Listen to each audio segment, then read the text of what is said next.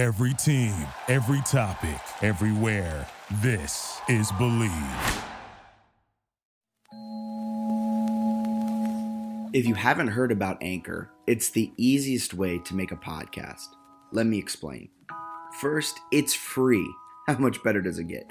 Second, there's creation tools that allow you to record and edit your podcast right from your phone or computer. Third, Anchor will distribute your podcast for you so it can be heard on Spotify, Apple Podcasts, and wherever your audience is tuning in, your podcast will be there. Fourth, you can make money from your podcast with no minimum listenership. Look at us. We have less than 100 listeners per episode, yet we still make money on ads. Granted, it's not a lot, but we still make money. And finally, it's everything you need to make a podcast in one place. So, download the free Anchor app or go to anchor.fm. That's Anchor, the thing you throw off your boat, .fm to get started.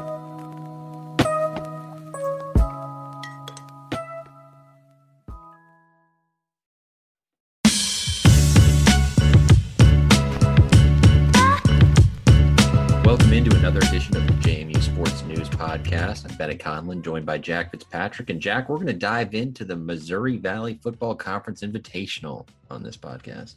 I can't wait to dive into that fully because it irks me to my core. Yeah, I mean, they got, 5 bids, the number 1 seed. Yeah. It's utterly insane to me that a 4-loss, was it Missouri State? Missouri State with 3 of them coming in the spring, and 1 was to Oklahoma, so I'll give a pass on that. Coming in the fall. Yeah, sorry, the fall. I think what bothers me about that is the FCS could have easily said that fall losses don't count. And then I don't think I would be as upset about it, but it's that they explicitly said they still count. And then... Well, I mean, that's got to... The fall is like the whole reason Jacksonville State has a seed. It's funny that isn't that funny how that works out? Like, so the games only help because how does Jacksonville State have the 4 seed over Delaware, Weber, right? It's just so frustrating. We'll dive into it. I think this one's going to have more ranting than a typical podcast, but I think that'll be fun. It's very frustrating. A lot of the results that happened and how it happened. And I mean, do we want to talk Richmond first and ease into it, or do we want to just lose our minds? Well, yeah, let's talk a little Richmond, because we have to also talk about how they got completely screwed out of a spot, an at-large. Yeah, that's fair. Completely screwed. So, of course, they lost to JMU in a game that was I was watching it, and I wasn't really blown away by JMU's offensive abilities. It seemed like it was a relatively close game, and then it just kind of opened up late with that Cole Johnson touchdown run. Yeah, I mean, look, they're a team that settles for a lot of field goals but plays really good defense, and Cole Johnson didn't make any mistakes. I mean, that's really the big thing, right? The last 2 weeks. That's what we said. Well, I mean, that's what we said in the preseason, that if Cole Johnson manages the game, this team is going to win. And I don't think, double check the William here. I don't think he threw a pick in that game, did he? I don't think so either. No, he didn't. So he's gone 2 games in a row without throwing an interception, and shockingly, they've won both games by double digits. Like, that's kind of what we thought would happen, right? If he could take care of the ball. So that's basically what's happening. They're running it. They're not running it that well. They're not at all. It seems like the passing attack is what moves the ball for them. I think it's because teams are right. They're pounding everybody up at the line, so they're getting some running. They're not like a yard a carry, right? They're not completely stifled, but it's like 3 to 4 yards for a lot of theory. teams. I think they're averaging around 3 yards per carry, and in theory, that's enough to move the chains if you're running it every play and you go for it on 4th down. So, like, it's not terrible, but at the same time, we were expecting them to be averaging 7 yards a carry this season. Right, and the season stats are super skewed because they beat the living hell out of Morehead State, right? So I think when you look, I was looking at the offense, and I think they're a top 15, maybe even top 10 scoring offense this season, and that's mostly because they dropped 52 against Morehead State and then 36 against Robert Morris. They had the good William & Mary game, but they've had the 2, kind of slow. I would say the offense compared to previous seasons has been less. It's also, I mean, all this whole season's been weird for JMU, and then just a quick rant on this, and then we'll get back into Richmond. I try to throw out Morehead State and look at like conference only stats when I'm talking about JMU, but then you think of that and it's only 3 games. So that's also skewed. Like, and then you include Robert Morris, but like, it's just, that's 4 games. It's so skewed. But it's super skewed. I'm glad they got to play Richmond. I'll say that. I think Richmond's a good football team that was very playoff worthy. If it's a normal season, I think the way they were playing would have been a playoff team. So to get that win by double digits gives me a little bit of more confidence about the team. 100%. And yeah, it was kind of frustrating to see Richmond, who had played pretty well this spring. And I think like Mancuso, I don't think he's bad. I really don't. I mean, he didn't have a great game, but I think that says something about JMU's defense. He was like 9 of 24 for 125 yards. So I thought the defense was great, but I still think Richmond's a solid team. And to see them, they weren't even included in the first 4 out. A little bit about the game. JMU won 23-6. Just looking at everything quickly, Mancuso threw for 125 yards. Cole threw for 235. But it was a game of defense. I mean, 23-6 kind of makes it seem like it was – at one point it was 16 – it was 16-6, 13. It was a close game where Richmond was within a score. And they just couldn't get anything going. The defense came up big again and again and again. And Mancuso, couldn't get really anything going. It seemed like whenever he tried to kind of get going, the defense would come up with a big sack or they would force a big incompletion. I mean, clearly he was 9 of 24, so there was a lot of incompletions there. Now to Richmond getting snubbed, they were deserving. Their only loss of the season was a competitive-ish loss to the number 1 team in the country. And you're telling me that drops them from the 12 out of the playoffs completely, and a 4-loss Missouri State team is in? Come on. That was hard to see. I think they got punished a little bit because they played 4 games. So they don't have much of a body of work, right? They're 3-1, so they only have the 1 loss, but they only have 3 wins. I think that kind of stinks for them because it's not really their fault. Like the CAA didn't have that many games scheduled. I don't think they probably didn't even try to schedule non-conference. And then they had some COVID stuff that popped up and made it tough. So I thought they were at least worthy of consideration. I don't know. I mean, you're telling me the Valley teams are significantly better. I don't really believe that. I just can't get over the fact. I keep coming back to Missouri State, and I know they only had 1 loss in the spring, just like Richmond. But if you're going to tell me that Jacksonville State is a seeded team because of their fall resume, you have to hold that accountable for Missouri State, where they had 3 losses in the fall. And so they had 4 losses coming into this, and you're telling me a 4-loss Missouri Valley team is better than a 1-loss Richmond team whose only loss was against the number 1 team in the country. And I know you can argue, is JMU worthy of the 1 seed, but just on paper, JMU was the 1 seed, and that was their only loss. And you're telling me they're not even in the first 4 out, and Missouri's in the lead. Get out of here.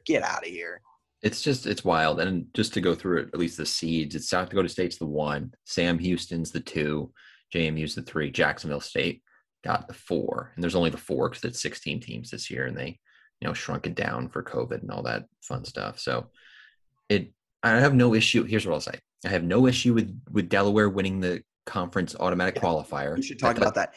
JMU and Delaware essentially were co-champions. Let's call it. I think people got caught up in the verbiage of the announcement. Yes. They were co-champions, but someone had to get the AQ. And it makes sense that Delaware, the team with more wins and played more games, gets the AQ. They were better. Like, they had a better resume. I thought they were more impressive this spring. They beat 2 ranked teams, and at the time, they beat a team that was receiving votes. And they have, like, some blowout wins. Like, I thought they were good. They only played – blew out Maine, who was receiving votes. They played 1 non-conference game, right? So it was 4 conference wins. Yeah. They played really, really well. They were very deserving. JMU fans were like, the conference is against us. It's like if this is all political. They're trying to get more teams. That you're telling me this isn't political. They're trying to get Delaware a home game. Meanwhile, 2 weeks ago, Delaware had already put in their bid to be a predetermined playoff site. The AQ didn't matter. Maine also put their name in the hat, and they were not even they canceled their season. I also saw some people saying it was more beneficial for the conference to give it to Delaware in terms of maybe Delaware getting a seed, things like that. I think that's true. I don't think that was why they did it. I think Delaware, they won more conference games. They looked more impressive doing it. And if the other aspect of it is like trying to help the conference get 2 seeds, why is that a bad thing? Yeah, exactly. JMU's clearly getting in. They got in. I also would say, I think if JMU gets the automatic qualifier, they're still the 3 seed. Yeah, I don't know how much that really affected the thing. And the other thing, let me mention this too, for the committee and why. Okay, well, I guess this goes to the next point. I have no issue with JMU as 3. None. What I have the issue with is the sneak peek 2 weeks ago telling me that Chase Kitty nailed this one on the head and again in his tweets. JMU is the 3. Well, I'll also say I have a problem with South Dakota State being the 1. I am a undefeated obsessionist. I think if you have a loss on your resume, that should hurt you no matter what your strength of schedule was. But I guess that's the next point we'll dive into. JMU is the 3 seed. They look shaky against Robert Morris. They looked shaky against Elon. They went on a 4-week shutdown. They then looked solid against William & Mary, and then they looked good against Richmond. That resume doesn't tell you number 1 seed. That resume at 3 is very, very respectable. But, yeah, it's the fact that they gave a 2-week sneak peek ago, and they were number 1, and you're telling me then their 2 best wins of the season come, and then they I don't think they needed to do this sneak peek. It came 5th inning of a Kentucky-Mississippi State baseball game that was announced that it would happen like after first pitch, right? There was no warning. The NCAA was like, oh, hey, yeah, this is coming. Maybe they wanted to do it and forgot about it. It seemed like someone who forgot to turn in their assignment. And they're like, JMU's won, right? It looked like good. They took the top 25 and then we're like, let's jumble it. Let's put Jacksonville State. Just do that. Perfect, guys. Let's just turn this in. And put this out during a baseball game that no one's watching. We have 2 innings to spare, guys. We did good. Let's finish watching this random SEC baseball game on a Wednesday night on ESPNU. It was dumb, but I'm fine with them at the 3. You can go back and forth, but I don't have a huge issue with that because the first 3 games, and they've only played 5, were not impressive. So I don't have much of an issue with that, but it's frustrating the logic that went into it there. It's frustrating that Delaware wasn't considered for a seed. If Delaware and Jacksonville State play, and they have a very legitimate chance of doing so based on how the bracket is set up, I think Delaware will win. I think Delaware's a better football team. I've been on the Delaware hype train since the beginning of the season, and I've probably annoyed you. And now I'm trying to annoy the rest of the country of FCS fans that Delaware is a good team. They are a dark horse national championship contender. Yes. And they get literally JMU fans can create this false narrative that there isn't respect on JMU's name. They're clear. Okay, you can create that narrative and Kurt Signetti, if you can use that and motivate the team, good on you. Perfect. But there's been no respect on Delaware all season. You're telling me an undefeated team that at one point was allowing 1.5 points per game and was just dominating the CAA North, which almost national media had declared a top tier a top tier conference. You're telling me they destroyed everyone they faced in that, and they're not even thought of as a seed. They're not even a top 4 team for the majority of the season. Come on. And some of it, and this is maybe way too detailed, but I feel like the local media in Rhode Island and in Maine, I don't think there's that much of an FCS presence. Stony Brook, there's not really, and I hope I'm not, doing a huge disservice to local media members there, but there's not a ton of talk about them. You look at North Dakota, the amount of beat writers, the amount of radio hosts that are talking exclusively about North Dakota State, South Dakota State, these Valley teams. I think that adds to this hype that the Valley has all these amazing squads, when in reality, Maine had a pretty good team this year. Rhode Island had a pretty good team this year.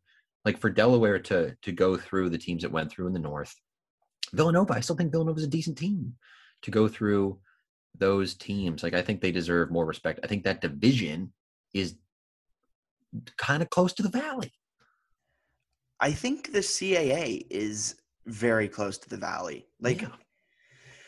Someone, and I don't know if it's just because I'm upset over this bracket, but people have been saying well, the Valley's won of the last 10 years, 8 of the national championships or something like that. And it's no, they haven't. North Dakota State has. Show me the last Valley team that was in the national championship not named North Dakota State. I think it was Youngstown State. So Yeah. I kind of just hurt my own point. Well, they lost to JMU. So we want to talk about the Valley. Like they were overmatched clearly. JMU murdered the Valley that postseason. That 2016 team probably wasn't even as good as the 2017 team, which the other thing that drives me crazy is the North Dakota State fans were like, JMU fans think they're at our level. The last 4 meetings, they're 2-2 against you. They're a better team this year. You had them in 2018. Like there's a legitimate chance that they meet in the semifinals in Bridgeport. JMU goes to 3-2 in the last 5 meetings. Like no one's saying that the last decade that JMU's been there. They're saying the last 5 years, they have been a worthy foe. That's what they're saying. And that is very much true. And it's annoying too, because in the last 5 years, JMU has done very similar things to what North Dakota State has done, yet the CAA gets just disrespected each and every year. And there's that one year they put 6 teams in the field, which may have been a little bit much, but at the same time, That was high, yeah. it was a little high, and they all kind of floundered, and that really hurt the national perception of the CAA. But I mean, the Missouri Valley really isn't that much better than the CAA, but just this national, like, but yeah, I mean, you're competing again. I mean, you have Tech, UVA in Virginia with competing against JMU, William and Mary in Richmond, trying to get space on a newspaper. You're not going to beat Virginia Tech or UVA. You're up in Rhode Island. You're Villanova. I guarantee a basketball story at Villanova in the offseason gets more clicks than a football story does. I mean, on Long Island, you're competing with the Yankees, the Mets, the Giants, the Jets. Stony Brook's not cracking the sports page. But in North Dakota, what do you have? North Dakota and North Dakota State. Right. I think that's what, and like the Twins, maybe. Like, maybe if they're okay, if they're good. Right. So I think that's the thing that kind of stands out is like, maybe I'm reading too much into it, but I think the coverage in terms of what those areas care about, like, and they have good people covering it. I think that's part of it too, is they have people who are consistently covering it and putting out, like I follow a bunch of the North Dakota State people. And it's treated like an FBS program. Yeah. In terms of media attention, because I mean, I'm not trying to like diminish what they do, but like that's the only sports team they really have within 500 miles. So, and that's why I guess hockey excitement, but I don't think North Dakota State, do they have a hockey team? No, but North Dakota does. Gotcha. So, yeah. So, I mean, North Dakota State probably does have I meant like the state professionally, and they don't, right? Oh, no. Yes. They do probably have college teams, so that makes sense. Okay. So it's like the Minnesota Wild, right? Would that be this time? It doesn't matter. But did I cut out a little bit? But Minnesota Wild. I was just saying that like that would sort of be what they have in comparison. So I mean that's the number one thing going on. You got a lot of people covering it, so I think it helps build up that Valley prestige. You also, one of the main national people lives in like Minnesota with Sam Herder. Like he covers the Valley more than he, not to dump on Sam Herder, but he covers the Valley more than he covers the CAA and knows more about the Valley than he does the CAA because that's what he's around all the time. Yeah. Last thing, I guess, and then our I don't know, I kind of want to rant just this whole episode. We'll keep ranting. What's your top 4 seeds? I think I'm okay with South Dakota State at 1, to be honest with you. I know the loss, so if you want to have JMU at 1, whatever. But I have whatever happens, I don't know how JMU's not a top 2 seed. I kind of like something with I'll keep South Dakota State at 1, whatever. I'll have JMU at 2. I'm going to be honest, I might go like Delaware and then Weber. Okay. 3, 4, something. I really feel high on Delaware. Weber did win on a Hail Mary, so when we look at the undefeated record, it's like, kind of. Yeah. See, I would go. Got Sam Houston at 1. You got the boys, the Bearcats. I got Sam Houston at 1. I like that. I'm okay with South Dakota State being ahead of JMU, just because they had more chances to lose, and then they did lose. JMU only played 5 games. I thought you were an undefeated obsessionist. I am, but at the same time, I'm more so at the 1 seed. Like, got it. I think there were more deserving teams to be up there. Okay. I think Sam Houston, South Dakota, Delaware, JMU. I think Delaware's a better team than JMU, and I think that should have been. What? You got JMU unseeded. No, I got JMU at 4. Was that 4? Sam Houston. I thought you had Weber. You don't have Weber. Oh no, Weber. So Weber's Sam kind Houston, of a fraudulent undefeated. I do Sam think Houston, they should. Yeah. South Dakota. Yeah. Delaware, JMU. Yeah. I like that. I think Delaware was very deserving of a seed. Yeah. maybe it's just that I was writing the CAA power rankings every single week, and I was obsessing over their points per game at one point, and I was obsessing over just their pure just what's that called when you can do both things equally well? Balance. Yeah. Nolan Henderson, all at QB, they have a good rushing attack, and their defense is elite. They're a good football You're telling me team. that doesn't win you a national championship in the FCS? That wins you. That can win you a national championship. I like their road, by the way, to the semifinals at the very least. They would have, I forget who they open with. I think that top bracket with South Dakota State, Holy Cross, Southern Illinois, and Weber is kind of a weak bracket up there. Not weak. Weber's fairly. Good, I meant a good bracket. Sorry. I completely said the exact opposite of what I meant. I think mainly because I think Weber and South Dakota, whoever comes out of that, is going to be a tough team to beat in the semis. Can I say one thing? 16 teams, so much better than 24, Jack. Yeah, and it creates us to talk about more things here. Here we're arguing about should Richmond get in over Missouri State and all this other. It just lends – I mean, there's more snubs. When you're 24, almost every team that deserves it gets right. in. When it's 16, there are teams that deserve it that don't get in. I think what's interesting, too, is, like, the matchups are cool, and they're cool, like, quicker. Like, normally in the first round, JMU's got, like, just an absolute pansy. Right? They get a bye, and then they probably have another team that's like, bleh. I think VMI could be somewhat competitive, and we'll talk about that shortly. But I'm just excited about the bracket. I'm excited to watch the other games, which I'm almost never excited to do. Yeah. I also will say this. I think, in a weird way, JMU got the easiest draw. Maybe Delaware got Delaware down there, Jacksonville State. I think the 1 and 2 seeds got the harder draws. Although I think that's a really good point, too, because I think that Delaware's draw would be easy until you get South Dakota State, right? I think JMU's draw to the championship, which is probably what you're saying, is pretty decent. Yeah, I mean, yeah. And then for the Sam Houston plays, you got Sam Houston against Monmouth, which Monmouth isn't crazy. Oh, I don't know, man. I like Monmouth. I think they could put a scare into them. North Dakota State and Eastern Washington. That's going to be Eastern a Washington sick game. Might win that. That's going to be a sick game. And then from there, I think whoever wins the North Dakota State Eastern Washington game is going to the semis. I think there's a legitimate chance there. Yeah. I think I won't count out Sam Houston this year because I think North Dakota's down. I think Eastern Washington is down. But also, if I was betting, if they were like the favorite, oh my God, I'm hammering whoever that dog is playing. I agree with that. I do think it might be because I'm a little shaded. I follow a few Sam Houston beat writers, and they've been hyping up that they're like, the defense is good this season. The offense is elite like it always is. A couple times they had low scoring games where they won. See, that's promising because normally you watch them and then it's like they did it 63-54. It's like, oh my God, what are they doing? Yeah. So do we want to run through and give some quick picks on this thing? Yeah, let's do a quick pick. Give me your bracket. Just hit me with it. Who do you got coming out of the top? Hold on, I gotta bring it up. I had it on the NCAA page and it keeps playing like.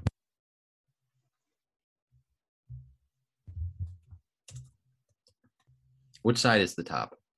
South Dakota. All right. I think I like what Holy Cross is building. They're not going to win that game. They're like 24-point dogs or something crazy. So South Dakota State wins that.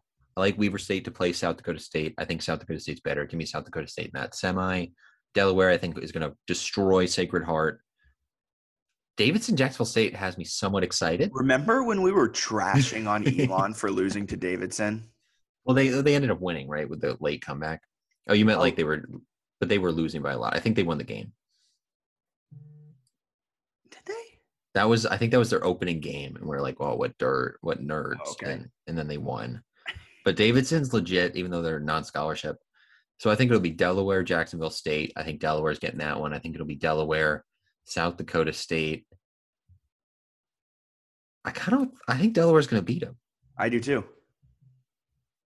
So I'll go with Delaware on that side. What about you? What do you got? I'm not to be the same, but I got. Is it South exactly Dakota. the same? Yeah. I mean, that side of the bracket's easy. Southern Illinois, I thought, had canceled their season at one point. I think Weber State's funny because like I can make a case for them as a seed. I also don't think they're that good. Yeah, they had a couple close wins. They had the Hail Mary win over, I think, a bad Northern Arizona team. So I mean, they're a weird team. They can catch fire, but they can also just completely poop the bed. South Dakota State is solid. They're, as much as I hate them being the 1 seed, they're a good 1 seed. Delaware is going to destroy Sacred Heart. I think Delaware has a chip on their shoulder. I think Delaware is a top team in the nation. Should have been a top 4 seed. And I think Jacksonville State will feel that wrath. And I think Delaware makes its way to the championship. Over to the right side. I want to add one more point. I'll make you do the right side first. But I want to say, I think it is, and this is no reaction on my end, I think it's a clown show that all of these games are on Saturday. Yeah, I agree. I didn't. Why were there not Friday night games? Or Friday night games would be perfect. What the heck is going on in the sports world on a Friday night in April? Give me 2 Friday night games. Give me a 5 p.m. kick and a. What else is happening? Baseball? NBA games? It's so frustrating because Saturday. It's frustrating because I remember when we were talking about the spring schedule, we were like, and when the playoffs come, there's going to be nothing happening, and it's going to be just pure FCS football, and then it's just not that at all. Because then the other thing that they did, and I can't remember what exactly. Let me see here, but the quarterfinals next weekend, they do have a Saturday Sunday flip in the two games Sunday. It's like 7 and 9 o'clock or something, and they're both like ESPN2 or 6 and 9 o'clock. Okay. Right side of the bracket, I'm going to break down. You don't care. All right. You go the right side. I got JMU going to beat VMI. I think that's going to be a close game, but as the fans have let us know in our mentions, the weather is going to play a factor, and we'll dive into that matchup next. But I think JMU wins that. Missouri State, North Dakota. I think North Dakota wins. I don't think Missouri State is that great. North Dakota State, Eastern Washington. I got Eastern Washington. Wow. And then I got Sam Houston. I think Sam Houston will take down Eastern Washington. I think JMU will take down North Dakota. And then I think JMU Delaware in the championship. Wouldn't that be funny? That's what I'm hoping for. That's exactly what I'm hoping for. I would go nuts. I think Delaware might beat us. But I will take – I kind of go the same for most of these picks. I feel like everyone has really similar picks. There will be some surprising upsets. But JMU, I think, does get it done. I think North Dakota is a better team than Missouri State. They'll win that one. I really want to take Eastern Washington, but I don't have it in me. I thought North Dakota State would completely flounder this year, and they haven't totally. I thought they were going to lose to North Dakota. I thought they were going to be a 3-loss team out of I didn't think they were making the playoffs. What I will say is that Eastern Washington can throw the ball. Their quarterback is a stud. So they can score. I like the over in that game. It's at 56 points. I already bet that this week. North Dakota State also has to travel to Eastern Washington. Is that game in Eastern Washington? Yes. What? No. Sorry. They do it weird. I forgot. It's in the dome, right? They just set it up on the thing incorrectly. Yeah. Like in the bracket. Yeah. Where normally the bottom team is the home team. Idiots. Sorry about that, folks. All right. Well, I like North Dakota State. I think in the dome, I'll take them. Although I kind of like that passing attack in a dome. Like that very much. But I'm going to take North Dakota State. I think they'll play Sam Houston. I think North Dakota State's going to eke out a win over Sam Houston. I think it's going to be JMU and North Dakota State in the semis at Bridgeforth. And I think we're going to smack them in the face. How fun would I hope that happens? It just stinks because it's what is it going to be 6,000 people instead of 25? We might have to plan it. If North Dakota State plays JMU, I might be coming down to Harrisonburg. Yeah, if we can get in that stadium, I think we might have to try to make it happen. Yeah. Okay. And then JMU Delaware championship is that? Yeah. I think we'll beat them, and I think it'll be a JMU Delaware national championship. I got Delaware. I kind of think Delaware. I'd hope JMU, and I would root my heart out for JMU, but at the same time, I don't know. Delaware's really good. This is a terrible take, but it would be kind of fun in a way. If JMU doesn't win, I'm hoping Delaware does, just for the conference and building out that rivalry and that stuff. But if they play each other and JMU wins, I still think it helps the rivalry to have a CAA national championship. Would be very cool. Yeah. I also think, last point on this whole thing about JMU. I guess we'll talk about this coming into the matchup. Let's just talk about the matchup against VMI. JMU opens as 14.5-point favorites. The forecast is looking bad, rainy.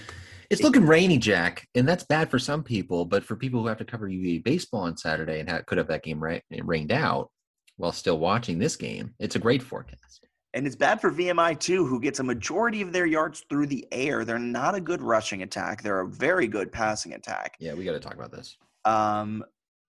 Also, I saw they had the scores broken down by quarter. They're a great first and third quarter team, which to me tells me they have a really good script. And then once you get off script, they're not that good. I think they scored 44 points all season in the second quarter and 46 points all season in the fourth quarter. JMU's been typically a better second half team than they have been first half. So, I mean, it's just a little tidbit, fun thing to chew on. But what do you got? What do you think? Well, first off, when I see a military team, military institute or academy, you expect triple option. Yes, and I had assumed incorrectly all season they were running a triple option, and then I see, and then you saw they averaged 100 yards rushing a game, and you're like, wow, this triple option sucks. How are they 6-1? I saw Bill Connolly, who does stuff at ESPN, had tweeted. He does like S&P, I think it's called. That doesn't sound right. That sounds like S&P. Maybe it's SP plus, but whatever he does, it's like an analytical thing. And he's also done it with the FCS a little bit this spring. And he was talking about, he had mentioned that, it's a fun matchup because like JMU stops the run, but VMI is not even going to try to run. And I was like, well, that doesn't sound right. They run a triple option. So then I look up the stats. They're throwing for like 300 yards a game. Can't run the ball. Don't try to run the ball. Have no interest in running the ball. And I was like, that is very unique. And they go up tempo apparently. Yeah, but here's the thing. I mean, we kind of jokingly brought up the weather, but if it's a rainy, nasty day, like they can't run the ball. Well, it does benefit them that this is a turf field, not like a muddy grass, icky field. It's going to be interesting to see how they attack through the air when it's a rainy day. And this secondary really hasn't been tested. They faced a third-string Elon quarterback. They faced a second-string William and Mary quarterback. And then the defense just got to Joe Mancuso in terms of just dominating the line of scrimmage. So he went 9 of 24, only threw for 100 yards, and that was probably the best quarterback they faced all season. If this clears up and it's a nice, beautiful day, who knows what happens with the weather within the next couple of days. JMU might have their hands full. Very good point, especially on the weather. It's Wednesday. We're talking about this forecast. Yeah. That stuff can change pretty darn quickly, especially with like the mountains and how all that goes. So we will see what happens there. But yeah, like they can throw it. They can move the ball. Like they're a good team. They also, stupid sports cliches, but they really have nothing to lose. Like this is the first time they've ever been in the playoffs. They're playing well. It's like a historic season. I think they last won the SoCon or something, or their conference in 1980. So like it's a historic season already. And they were talking, I forget the article you sent me, but the quote was basically their coach was like, we get to stay in a hotel and not have to do like military stuff. He was like, he's like, win or lose, we're going up there and we're having ourselves a time. And it's like, to me, that was kind of weird, just like the way to say like win or lose. Like he has that in his mind. But I understand his sentiment of like, we're just going to go up there and we're going to have fun. They're going to play free and have fun. The other part that I love about this is normally when you look at these kind of games and you see rain, you're like, this will help the underdog, right? They can slow it down, pull the upset. We're talking about the number 3 seed, number 1 team in the country all season. That's been, or maybe not all season, but most of the season, I think maybe all season. And, yeah, we're talking about how the rain is going to benefit JMU so that they can just run the ball 40 times and win 13-6. This might have like the UNI game from last playoff where it was just like foggy, cold, and ugly. I do not want to watch a repeat of that game. What UNI took until like the fourth quarter to get past the 50. That was such a terrible game. I remember I was working at Wine Dad's up here in Hoboken, and I was stocking the fridge like the whole game. And I just was like in this cold fridge watching this game on my phone. And I was like, what am I watching right now? Nothing happened there. Even the Weber State game was kind of like slow, except for the halftime, like Hail Mary to Stapleton. But their whole playoff run, they beat the living crap out of Monmouth. That was their only like big offensive onslaught. But do you think JMU will cover this? 14.5 points. I didn't think they were going to cover against William Mary. I thought they were going to lose. So did I. And I also didn't know that they weren't going to have their starting quarterback and their starting running back. But I guess JMU had the same situation. So didn't think apparently Cole's the starter now. Oh, Cole is the starter. Cole's the guy. Like Gage, they used him in like a wildcat a little bit. Gage got Wally pipped without ever starting a game. So Kurt Signetti said that the guys who were honored for senior day have not all technically made up their mind. Yeah, okay. So they honored like 7 of the seniors, but they're going to come back, and the other guys who weren't honored, I assume, would clearly come back. Otherwise, like, that's kind of a slight. Why wouldn't you honor them? But like Cole Johnson, my impression of him being honored is that Cole Johnson's not coming back. Really? That would be my guess. Now, okay. I know that they wouldn't commit to that, but I don't know why you would honor them unless they were very much on the fence or considering it. I think he'll leave. Join an NFL team, perhaps. No, I'm just kidding. I think he'll leave, and then Gage will have a chance next year, although I fully expect them to bring the transfer. I remember that this whole off season back in the summer when we thought they were going to play a fall season. Yeah. I remember I just kept pounding the drum of, I think an FBS transfer is going to start for them. I think, and then I feel like the pandemic made that a little harder, especially with the uncertainty with FCS. I think this offseason, an FBS kid who goes through spring and realizes he won't play could definitely be like, you know what? Why don't I go try to win a national championship at this level? Yeah, maybe like a JT Daniels type. I mean, if they can, Sam Howell at North Carolina is a name that. No, I'm not saying he's coming, but I'm saying if you can get hearing rumblings, kind of like Walker Kessler. Walker Kessler's going to change his mind and go to JMU basketball. We'll get into that later. But I'm going to say my original point was that I didn't think they would cover against Richmond or William & Mary, and they did. I don't really think they'll cover this one, but I don't have a good beat on this team, so I'm going to say that they do cover. I don't think they're going to cover. I think they're going to win by 14. You think they're going to win by exactly 14? That's going to be my bold prediction of the week. I wouldn't be surprised either. Give me a score that wouldn't surprise you. Assuming 21-7. 21-7. God, that sounds too accurate and also boring. Or even 24-10. 21-7 does or not. Or maybe here's a probably more accurate one. 20-7. They score a touchdown, and JMU's in the red zone twice and settles for field goals. Yeah, I was going to say. Like in pivotal moments of the game. Like I wouldn't be surprised. I wouldn't be surprised if VMI scores the first touchdown. JMU then comes back, drives down the field, gets to the 20, kicks a field goal. Then VMI like has a really good drive, but they throw a pick.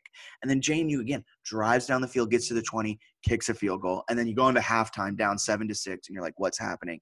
And then they score 14 points, and then they win 20-7. Have you watched this game before? That was really specific. But can't you see that happening? And like seeing JMU Twitter go up in flames at halftime, being down a point. I mean, VMI is a good team. Like, I think they could definitely push them a little bit. What I think is interesting is that they had started really slow. And William & Mary, they murdered them immediately. Richmond, they came out on fire and then sort of settled in. And by settled in, I mean punted and struggled to score. But they settled in, I guess, and ended up just winning it with defense. So I think they've gotten a little more sense of urgency coming out of the gates, which is good. But yeah, I think VMI could certainly push them. And the one thing that I also think is, you mentioned it, it's a turf field. Like, you can still throw a football in the rain. Yeah. Like, it's not impossible. And like running the ball, you can still fumble it now with it more slippery. So it's not like, VMI is going to have to run every play. Like, just because it's raining doesn't The only thing is you might see more slips. I think the game will – I mean, I feel like we've said this before every single game, and it's a cliche at this point. But this game is going to be won and lost in the trenches.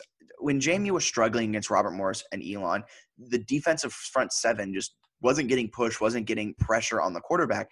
And now you've seen against William & Mary, and specifically against Richmond, they're getting that push, they're getting pressure on the quarterback, and the quarterbacks are faltering. And I don't think VMI has seen a front seven like JMU's all season. So it depends on how well they can stand up, how well the pressure gets to the quarterback against VMI. And then we'll see if they make mistakes there. We'll see if that hurries kind of timing routes. Because I think the secondary can be picked apart if the VMI – I don't know his name. If the VMI quarterback is left just given time, I think the secondary will easily be picked apart. So this front seven is going to be pivotal.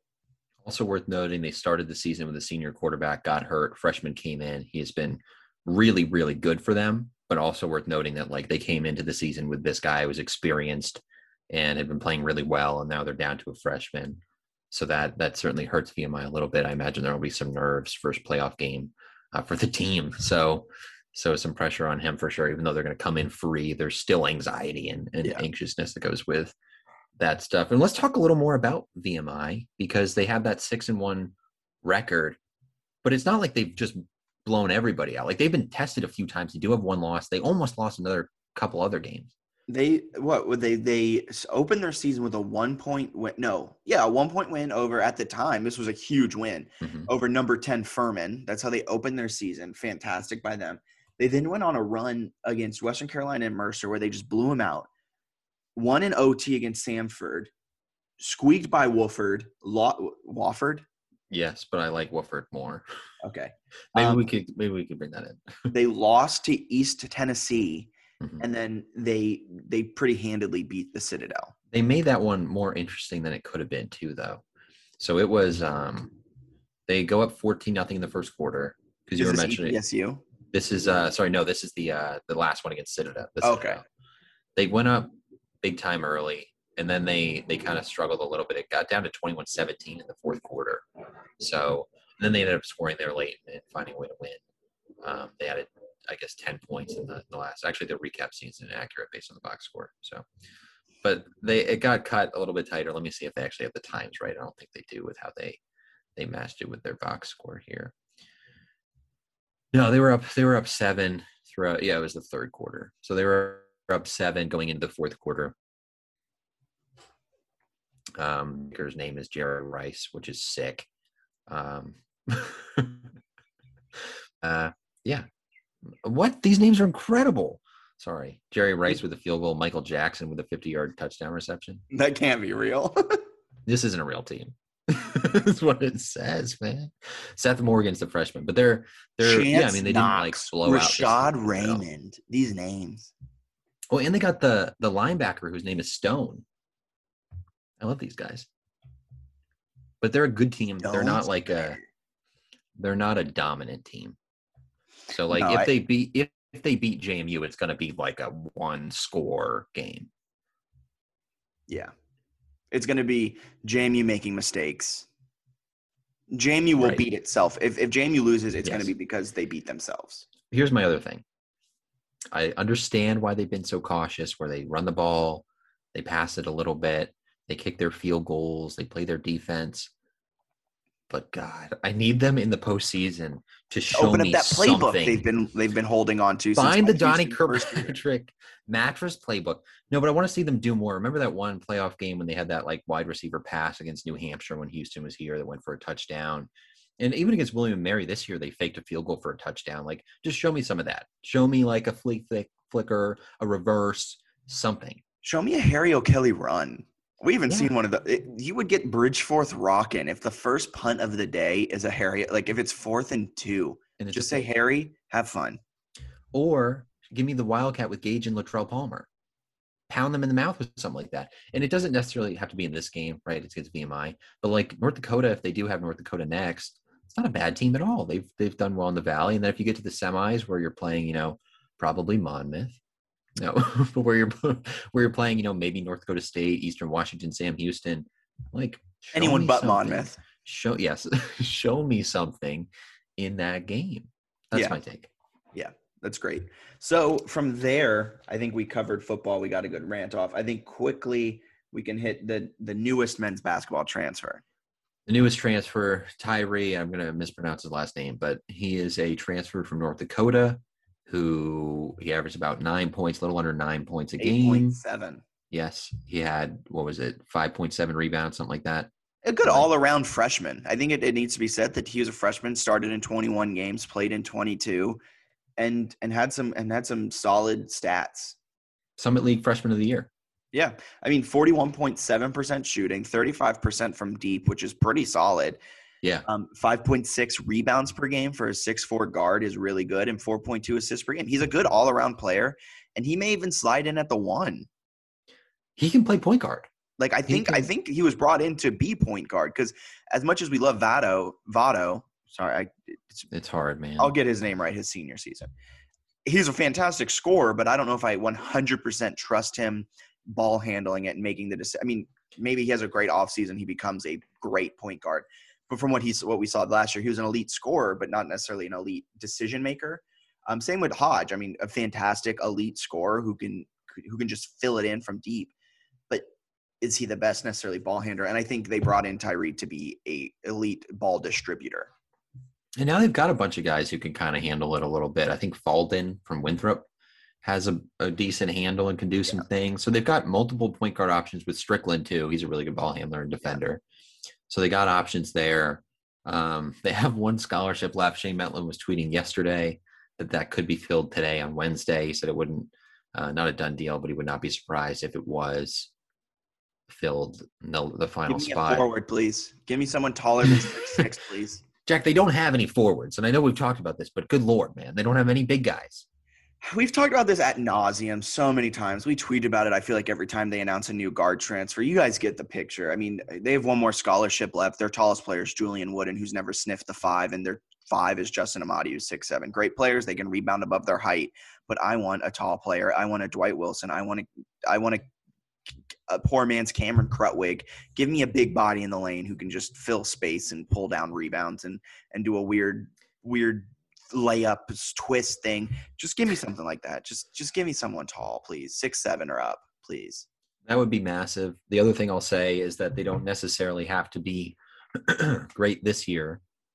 Second year of Byington, got a lot of guards. I think they'll be good enough to contend in the league if they can get bigs another year or two down the line. So third year Byington, fourth year, and then build there.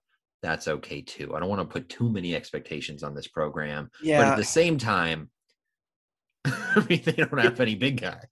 I get what you're saying, and 100%. Yeah, I mean, don't bring in a big guy just to bring in a big guy. Bring in talent, and that's I think we saw that with Mensa, right, where he came in and wasn't able to contribute at all. Exactly, and that was just filling up a scholarship. Who knows who they could have gotten instead?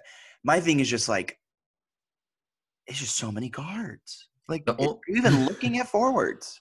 The only positive, I guess, is that the newest transfer from North Dakota, like you mentioned, can really rebound for a 6'4" guy. Molson from Seton Hall has some size and can rebound at 6'5". And then Edwards at 6'6" is a good rebounder for his size. And Amati at least has a good leaping ability. Wooden can rebound. So if they do gain rebounding, but there's also, like, the CAA is not a great league, but they typically have some big bodies that can give you some trouble, and that's my concern. Yeah, I'm just looking. I mean, that's kind of how Elon battled back into the game. They just couldn't rebound. Yeah. And then you look at Hofstra, who has 2, Isaac Conti and another freshman from last season who is a solid big man. You look at that, and I imagine Northeastern probably has a 6'10" guy on their roster, and you look at Drexel probably too. Like, it's not an elite team, and at the end of the day, I think Byington understands that, and he knows if we're an elite scoring team, we're probably going to win most of the games. Whereas if we're an elite defensive team, we might be Northeastern and not be that great. So I'm also excited. I think defensively, the ball pressure's got a chance to be really good. I think they can be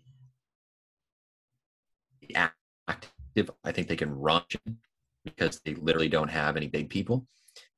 So it's easier to run when everyone is 6'4" or 6'3". And they also lost a bunch of 6'3" to 6'5" people.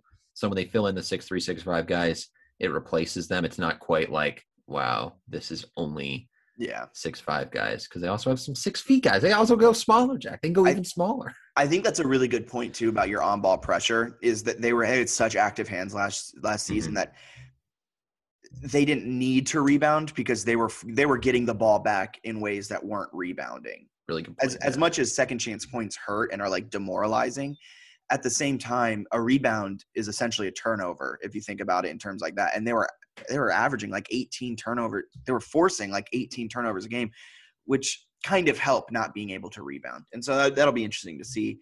And yeah, one more scholarship left. Let's hope they get a guard, but let's just hope they get someone good.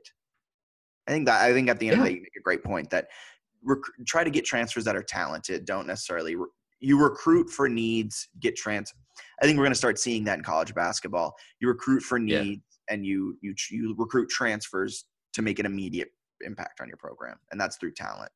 Yeah, it's going to be interesting to see how it unfolds going into future seasons. I also think getting fans back in the building, which should happen next year, can make an impression on recruits. Also, the fact that they don't suck anymore definitely makes an impression on recruits. They're winning a little bit. I think they'll eventually get better.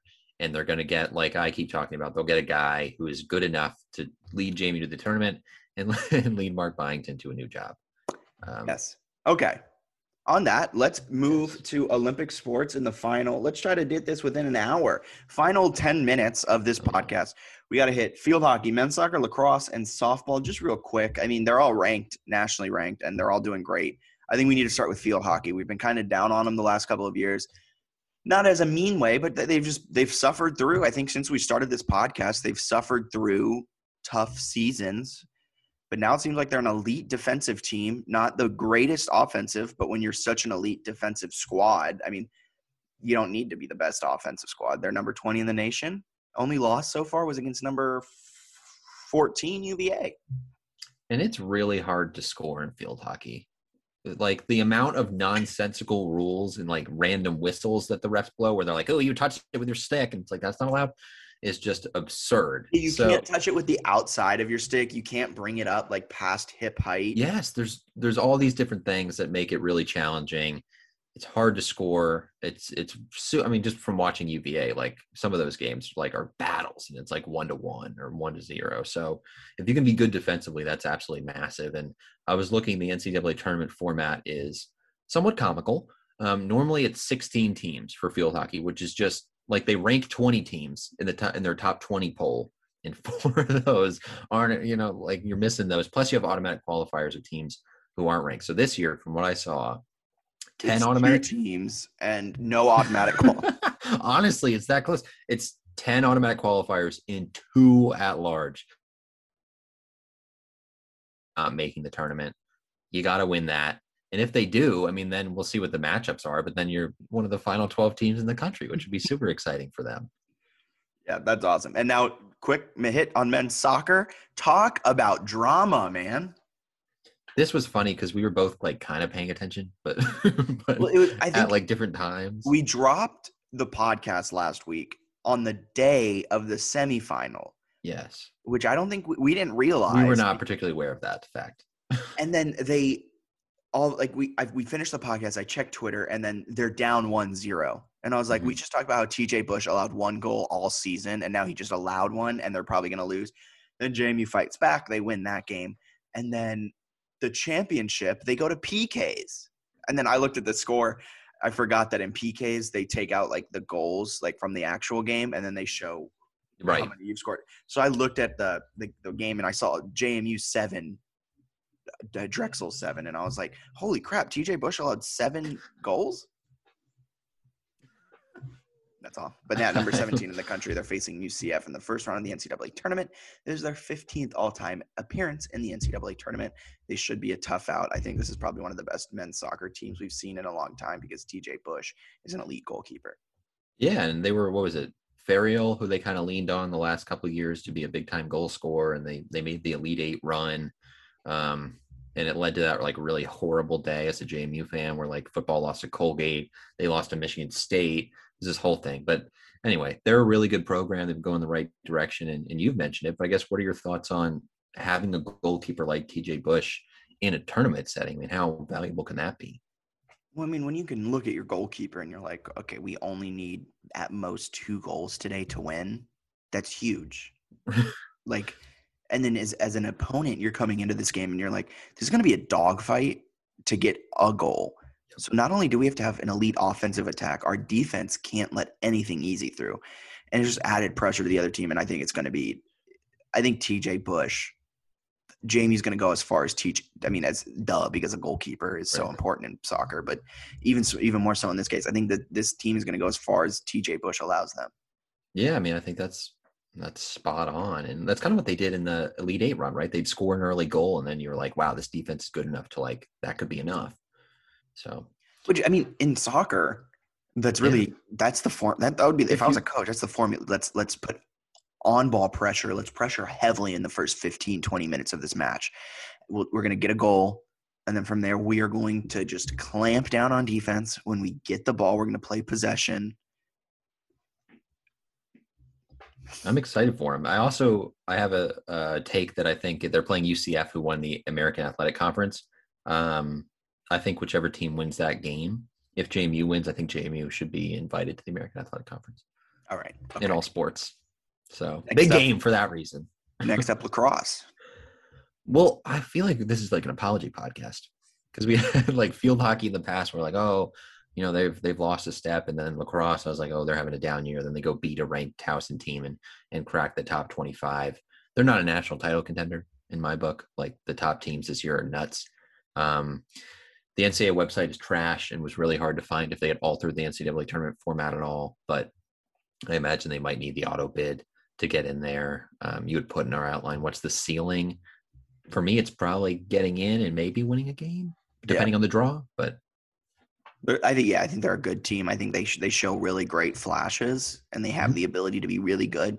But a couple of bad losses this season. I think a bad loss against Elon. Elon's turned out to be good, but still. But it's JMU's better. Like, you know what I mean? Like, they should probably have 5-4 too. I think you're expecting a whole lot more. But I was shocked. I kind of ragged on Elon earlier on a newsletter, and it was like, this is a terrible loss, and it's only going to hurt them. And then I think Elon might be right. Or like RPI is really good. But yeah, so let's just hope they make the tournament. Let's hope they keep this rolling. And not only is it a big win over against a ranked team, it's a big win against a conference opponent, which is, in my opinion, I think it's bigger than just taking down. Like at this point, the way it's setting up, you want a good conference rank so you can go into the CAA tournament in a good spot. And I think picking up a win over a ranked Towson team is huge. And football's number 1. We already talked about football. Softball is number 24. They swept Elon, but here's the story that I haven't seen a lot, mainly because softball doesn't get the coverage it deserves, which is partly our fault considering we're like media itself and we don't really cover it the way it should be covered. So slap on our wrist as well. But Odyssey Alexander's back. It seemed like I think she hasn't pitched for a month, and then she pitched 11 innings in the doubleheader against Elon, allowing I think like 4 runs total or something like that. Yeah, she's back, which is obviously huge. And yeah, there wasn't a lot. I think Shane Metland had mentioned maybe injury or something. She was expected her back, and now she's back, obviously massive. She's the best player on the team, one of the like 50 best players in the country. If you're looking at like Softball America rankings, she can pitch, she can hit. Huge. The fact that they also have Alyssa Humphrey, who has 2 no-hitters, and Odyssey Alexander, I think they're by far the best team in the conference. Although Delaware and Hofstra have good RPIs, that's really frustrating. Their schedule has been not great, JMU, and they've lost out on RPI chances where the last time I checked, they were like 47th, even though the polls have them at about 24. When do they play? Do they play Delaware or Hofstra? I don't think they have either on the schedule. Delaware's definitely not. I can't remember if Hofstra snuck on. So it would be in the CAA tournament, which would give them a good chance. But again, like, if you win those games, it's not really an RPI boost. It's like just the automatic bid. So those are going to be huge games. They also had beaten George Washington once, but that doubleheader was rained out. If they can get that one back, it'd be huge because GW is a top 40 RPI team. And those would be road games and be massive. Even Longwood, who they play today when we're recording this, is a top 100 team. So if you can get both those in a doubleheader, it boosts you a little bit. So well, we've talked about this, at least I have, I think we both have, with softball being really frustrating because like they're one of the 25 best teams and they get screwed because the conference stinks. Yeah. And this year when the conference doesn't completely stink, they don't play the 2 teams that are decent. The only time they can play them is in the tournament, and where a loss will only hurt them and a win does nothing. Yeah. But I appreciate you putting all this in a nice compact thing in the outline because it's kind of wild that they have 5 teams right now that are nationally ranked. Yeah, it's great for them. And we'll try to hit Olympic sports harder and better than we have all season. I think we just ended up – I'm trying to get back to doing outlines because it keeps us more on task because before we would spend an hour just talking about football, rambling about it. But this keeps us at least somewhat – we can hit Olympic sports and has fun little stuff in it. So anything else you want to add? No, I'm excited to watch some football this weekend, man. And I think the bracket's exciting. Yeah, actually, for once since week 1, I'm excited for Saturday. So – for Bennett Conlon, my name's Jack Fitzpatrick. You guys have a wonderful rest of your day. Go Dukes, and the FCS playoffs are here. See ya.